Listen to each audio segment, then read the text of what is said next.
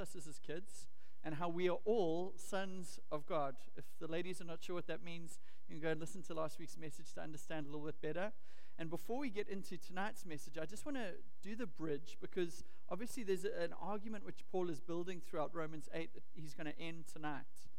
So the passage we're skipping over speaks so much into the moment that we're living through.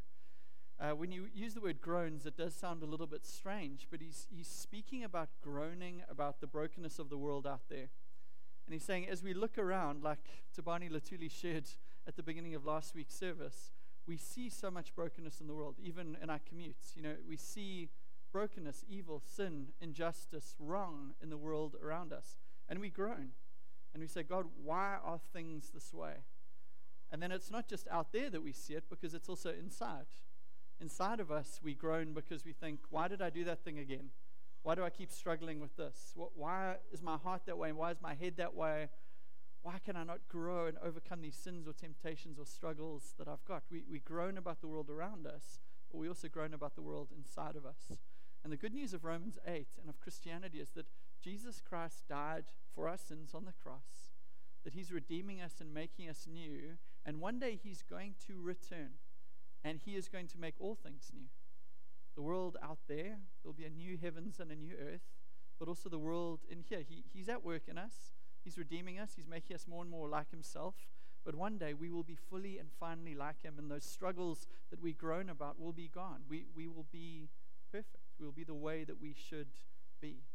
And we look forward to that. And the good news of that is that God doesn't give up on what he started.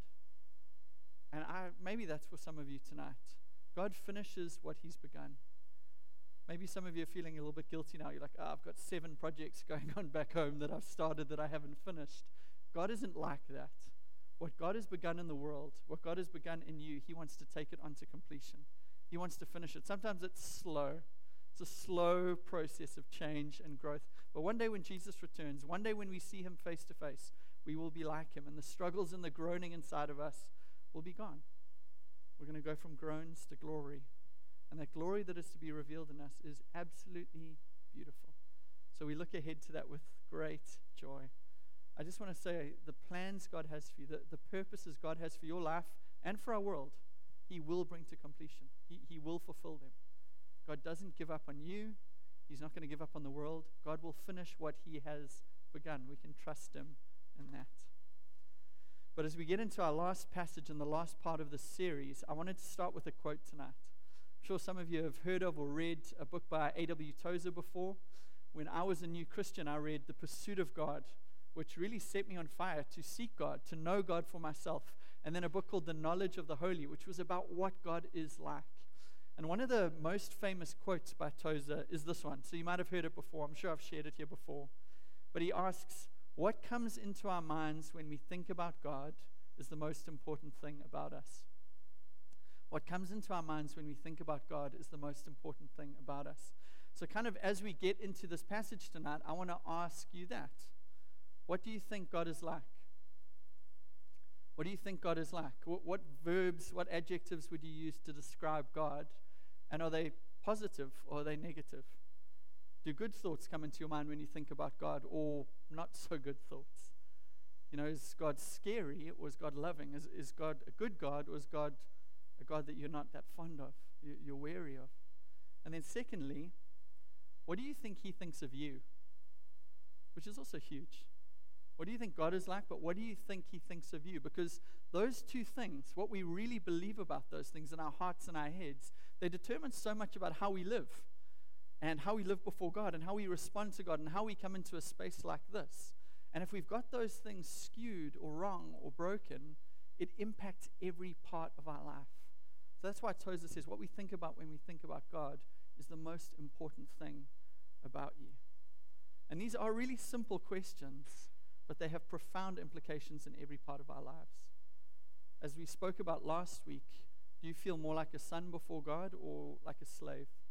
Do you feel always fearful that you're not doing enough to keep God happy with you and that you're going to be punished?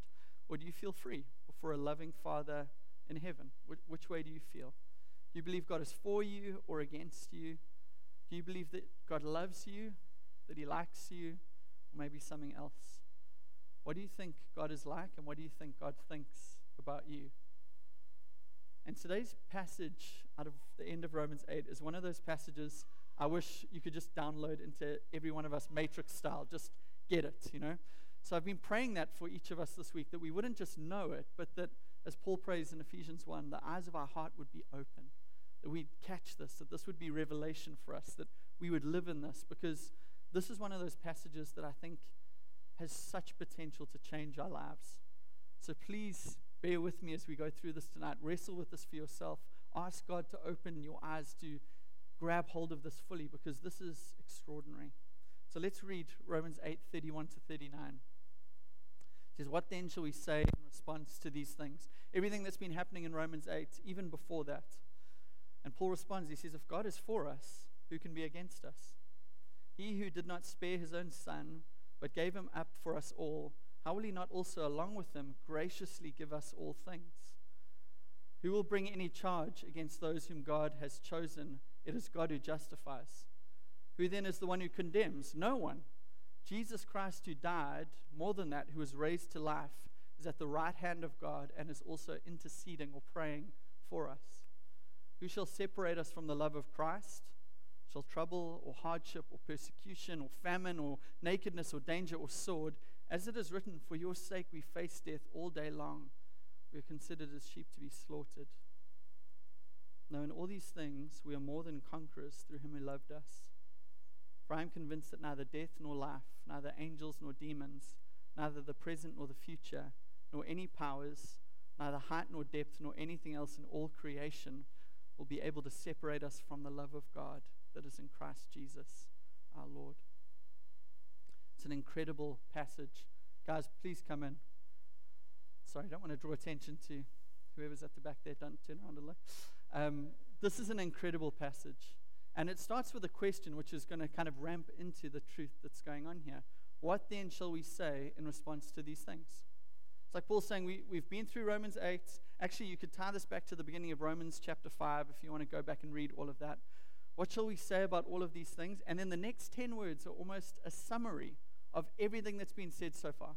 So if you were to summarize Romans 8, what we've been preaching about for the last 4 or 5 weeks, what would you summarize it as? Because Paul summarizes it this way. He says, if God is for us, who can be against us? If God is for you, who can be against you? That's his summary. Something I think we could all memorize and should probably preach to ourselves every single day. If God is for us, who can be against us? And I want to ask you again, do you believe that? Do you believe God is for you, or do you believe God could be against you?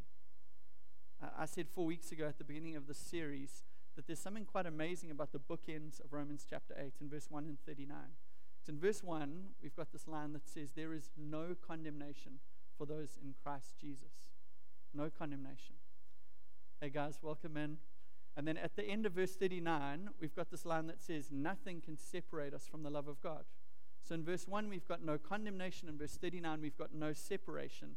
And inside of those two bookends is where Christians live. That's your address. That's where you are. No condemnation. Nothing can separate you from the love of God. And here, in verse 31, we read, if God is for us, who can be against us? That's where you live. God is for you. That's what Paul wants us to know and take away from that. So what does this actually look like in our lives? This is a quote from Fleming Rutledge, and she's an Anglican minister. She's written some amazing books.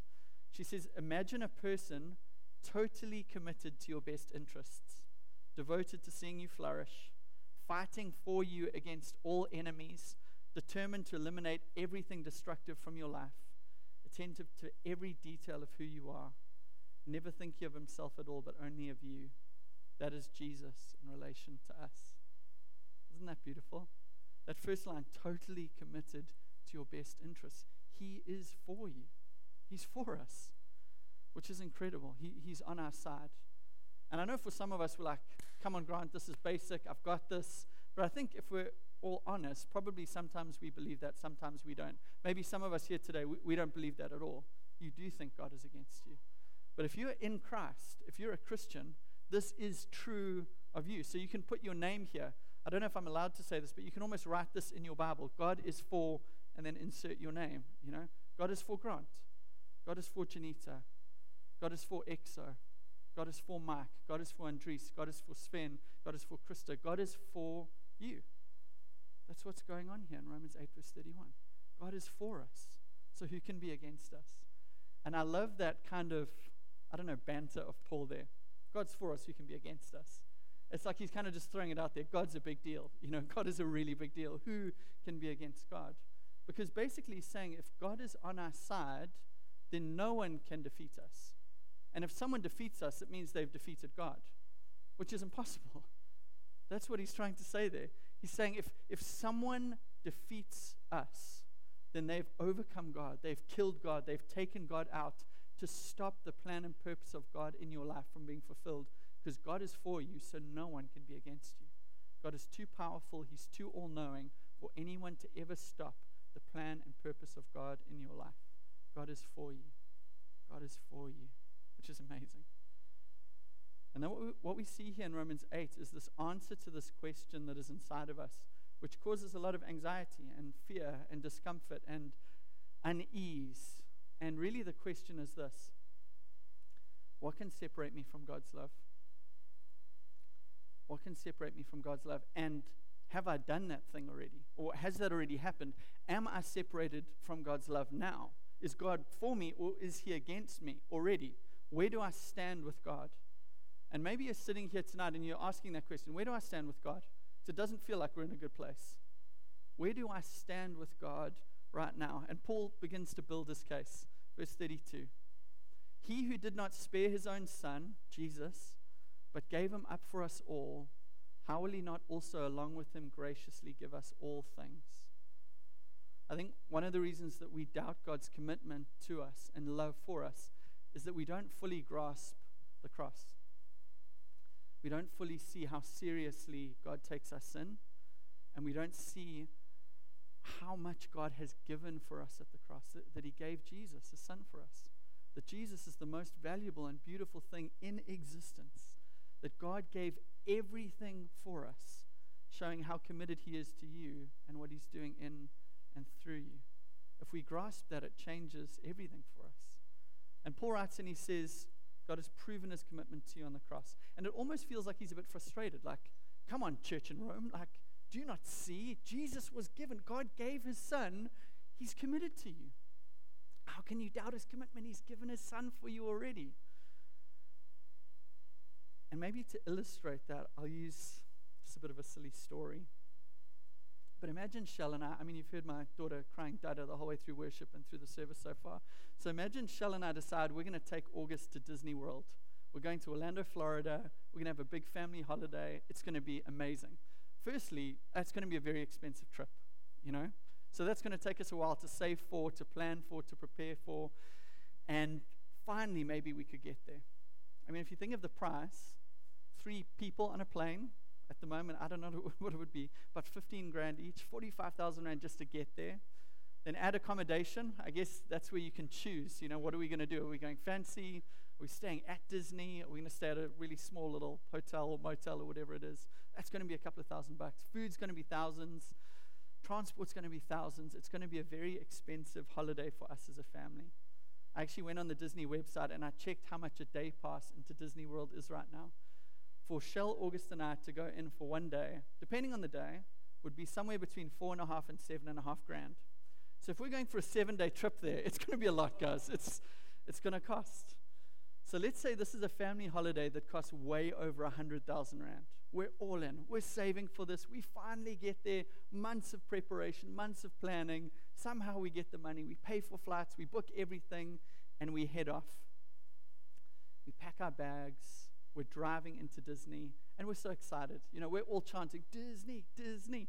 Shell, literally growing up, had a Minnie Mouse everything. She was a big Minnie fan, so maybe she's chanting Minnie. She's all in.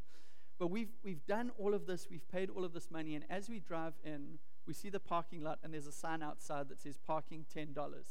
And I just turn to Shell, and I go, it's too much. Like, this is too far now. Like, we've paid all of this money, and now they want 150 rand for parking. Like, that's the most I've never paid more than 20 rand for parking in my life. Now I'm going to pay 150. That's it. We're turning around and going home. What do you think Shell's going to say to me if I say that, She's going to say things I can't say in church. She's going to be furious with me if I say that to her. Because we've spent over 100,000 rand, years planning and building towards this moment. And now, yes, $10 for parking is a lot.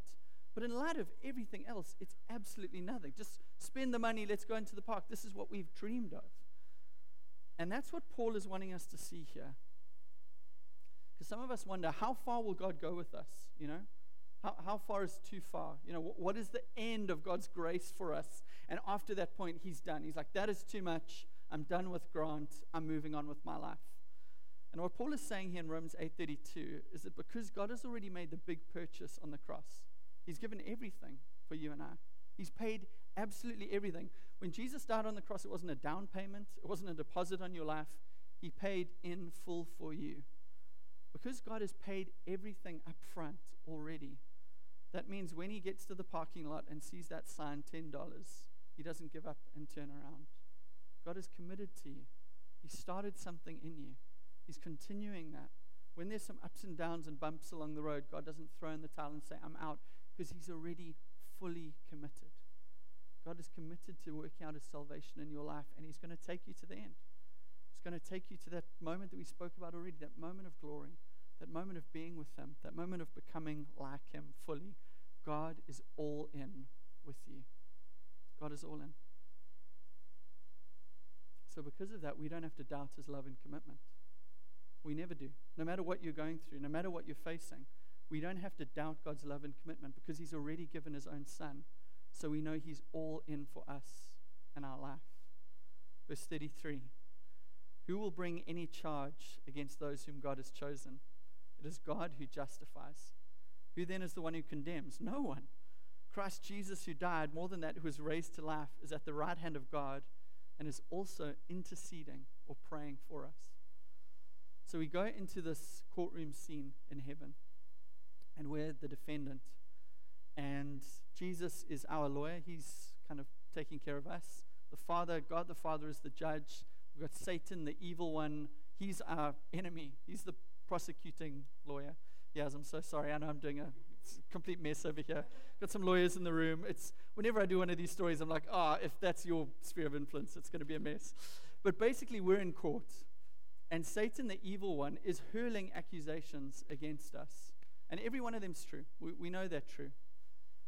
And what happens is we feel the full weight and guilt of what we've done, all of those things before the Father. Jesus stands up after every single accusation, and he says, that has been washed in my blood. I've paid the price in full. They're forgiven. And accusation after accusation comes against us in the courtroom of heaven. And Jesus, after every single one, can say the same, paid in full, washed in my blood, forgiven. And the gavel of God goes down and declares not guilty. Now, the reality is in our life, Satan accuses us. Some of you know that. Maybe some of you at the moment feel the voice of Satan accusing you, lying to you, deceiving you, weighing you down so significantly. Maybe some of you feel accused by people in your life. People are just saying, you're a mess, you did the wrong thing, whatever it is. We feel accusation, we feel condemned. The reality is that will come because we're imperfect. We fail, we're flawed, we mess up, we do the wrong thing again and again and again in this life. But despite those charges and accusations and their accuracy, Jesus stands up and says, paid in full, washed in my blood, and the gavel goes down and declares not guilty. And we're free. The judge, the Father in heaven, says you're free. You're free to go. As Romans 8 verse 1 says, there is now no condemnation for those in Christ Jesus. But what I love is that Jesus isn't just our Savior. He's not just our defense attorney. He's also our intercessor. He's also praying for us. And we've spoken about this a few times over the last year. For the last 2,000 years, Jesus has been praying for the church. He's been praying for you and for I. Right now, Jesus is on the right hand of the Father in heaven praying for you. I found two quotes by these theologians that I just thought were extraordinary. This is Louis Berkhoff. He wrote, "It is a consoling thought that Christ is praying for us, even when we are negligent in our prayer life, that he is presenting to the Father those spiritual needs which were not present to our minds and which we often neglect to include in our prayers, and that he prays for our protection against the dangers of which we are not even conscious, and against the enemies which threaten us, though we do not notice it. He's praying that our faith may not cease and that we may come out victoriously at the end. Jesus is always praying for you. When I was going through this, I thought of that song Waymaker that we've sung here so many times. And if you remember that chorus, it says, even when I don't see it, you're working. Even when I can't feel it, you're working. You never stop. I'm not going to keep singing. You never stop working. It's the same with prayer. When you can see it, Jesus is praying. Or when you can't see it, when you can't feel it, he never stops praying for you. He's always, right now, Jesus is praying for you. He's praying for your situation. That's Jesus. Robert Murray McCheyne says, if I could hear Christ praying for me in the next room, I would not fear a million enemies. Yet distance makes no difference. He is praying for me. I want you to know that Jesus is more committed to you than you are to him. Jesus is way more committed to you than you are to him. He's an amazing Savior, lawyer, and intercessor. Romans 8, verse 35 and 36. Who shall separate us from the love of Christ? Shall trouble or hardship or persecution or famine or nakedness or danger or sword? As it is written, for your sake we face death all day long. We're considered as sheep to be slaughtered. And as I was reading that, I really wrestled with that. I thought, this is a small section. We don't need to pay much attention to that. But I think this could be the most relevant part of this passage for us right now.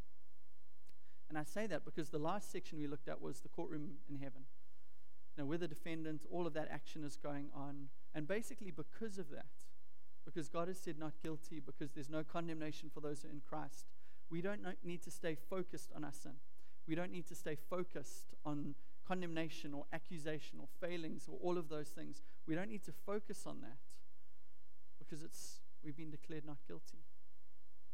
We don't need to keep feeling those things or feeling that way because Jesus has dealt with it. But I think the reality is many of us who've even been in the church for a long time might know these truths that I'm sharing today, but they haven't sunk down deep. So you know them, but when the accusation comes, when the condemnation comes, when the feelings come, we don't feel these realities. We don't know these realities. We feel what we're experiencing, and we let that shape us more than anything else. So when we feel good, we feel like we're good with God. When we don't feel good, we don't feel like we're good with God. We feel like God's not with us. We feel like God's not for us. We feel separated from the love of God. When we feel good, he's close.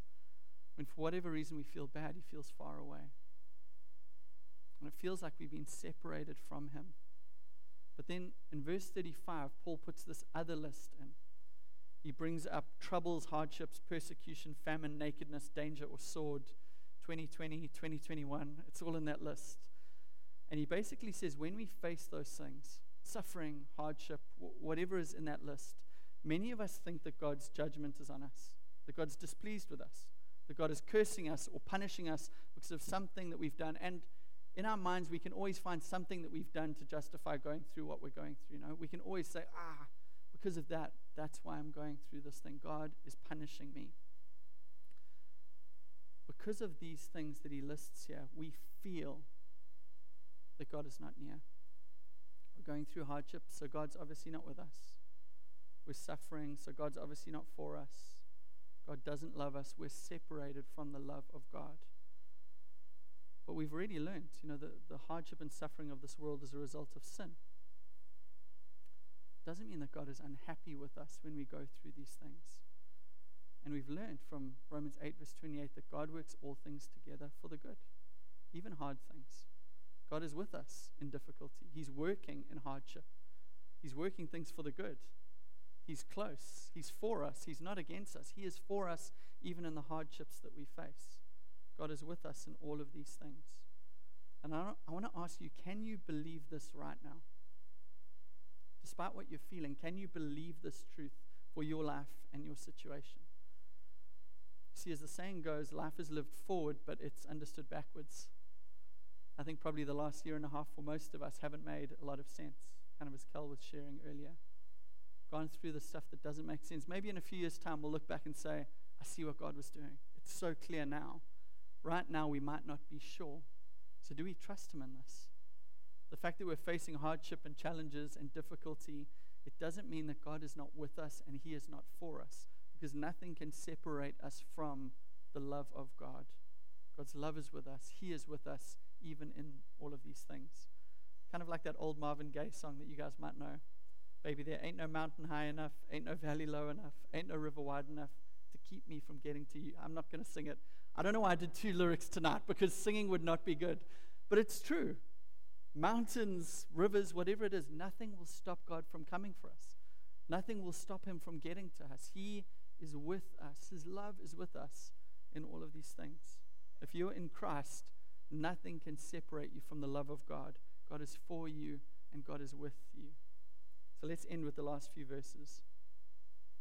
No, in all these things, we are more than conquerors, not less than. More than conquerors through Him, not through our righteousness or our hard work or our efforts. No, we are more than conquerors through Him who loved us. It's Jesus' work. For I am convinced that neither death nor life, neither angels nor demons, neither the present nor the future, nor any powers, neither height nor depth, nor anything else in all creation will be able to separate us from the love of God that is in Christ Jesus our Lord. Tori, can you leave the scripture up just while we work through this? Paul says he's been convinced. Some of us might need to be convinced of this truth. Over time and through experience, Paul has become convinced of what he writes here. He believes it to be true. My hope is that we would all believe this to be true too. And he lays this out, that nothing can separate us from the love of God in these bullet points. And the first thing he says is, whether you're alive or dead, nothing can separate you from the love of God. Whether you're feeling healthy or sick, whether you're living or whether you've died, whether you've got a pulse or not, nothing can separate you from the love of God. What about angels or rulers or powers? You might be a little bit superstitious here tonight, and that's your question. It's like, well, Grant, what about this? And he says, no, none of those things, whether they're natural or supernatural forces, whether it's politicians, presidents, mayors, kings, whether it's angels, demons, principalities, or powers, nothing can separate us from the love of God in Christ Jesus. What about the present or the future? I love this because God is omniscient. He knows everything. And God says to us here, I know everything about the current moment. And there is nothing right now that can separate you from the love of God. And I know everything that's going to happen in the future. And I know that there never will be anything that can separate you from my love. And by the way, I'm all powerful. So even if something was starting to happen that could separate you, I would stop it because I'm more powerful than that. Nothing can separate us. What about height or depth? I love the geography. Paul's really going about as broadly as he can. And he says, no, it doesn't matter how far you run. It doesn't matter how far you try to get away from God. You could go to the edge of the universe, about as far away as you can get. Even there, God will chase after you and find you. Nothing can separate you from the love of God. What about going deeper into darkness? You think, Grant, actually, what I'm choosing to do, I'm choosing to go deeper into sin, deeper into evil. I know someone who's gone so far into darkness, they're so far away from the light. No. Nothing can separate you from the love of God if you're in Christ. Nothing. And he ends and says, no created thing. And I love that God is the creator. Genesis 1 verse 1, in the beginning, God created the heavens and the earth. Before that, there was God. Father, Son, and Spirit in this perfect relationship, just very content in himself. And God is the uncreated one who created everything that exists. So he says, listen, everything that exists, I know because I made it. Nothing is made that I don't know about. And he goes, I know that there is nothing that exists that can separate you from my love. Absolutely nothing. God knows it all. He's making sure you know. If you've got like a little asterisk or a little, fine print there going, what about this thing? God says, nothing. Absolutely nothing can separate you from my love because God is for us. And we see here that God has bound himself to us with an unbreakable love. He's bound to you. If you are in Christ, God is bound to you and he will not give up on you. It sounds a lot like marriage vows. Nothing can separate you from the love of God. My daughter's really stoked about that. She's giggling. Really strong Christian out there on the grass, But these are like marriage vows. Obviously it's a little bit different. We would say for richer or poorer, in sickness and in health, till death do us part. But God's already said, even in death, we won't be parted from the love of God. In fact, in death, what happens is we go more fully into the presence and love and reality of God for all time. So it's almost like God is making these vows with us. I covenant to you. I commit to you. Despite what you do, I am for you for all time. And that's why I want to end at Harbour City. Would you believe this? God is for you, and nothing can separate you from the love of God in Christ Jesus. And the band come up. We're going to end with a song together, which is really about these truths that we're singing, or that we've listened to tonight. So if you want to stay seated, you can. If you want to stand and sing along with the band, you can stand now. But I think this is a time to almost meditate on what Paul has been saying to us in Romans 8. To ask God to reveal this to you more deeply, to live in this, to live into this. And as the band sings this, maybe you just need to be encouraged by these words. Maybe you just need to let the Spirit kind of minister them to you and just wash over you with this truth. But He is for you. God is for you. He is for you. Nothing can separate you from His love. Let's sing together.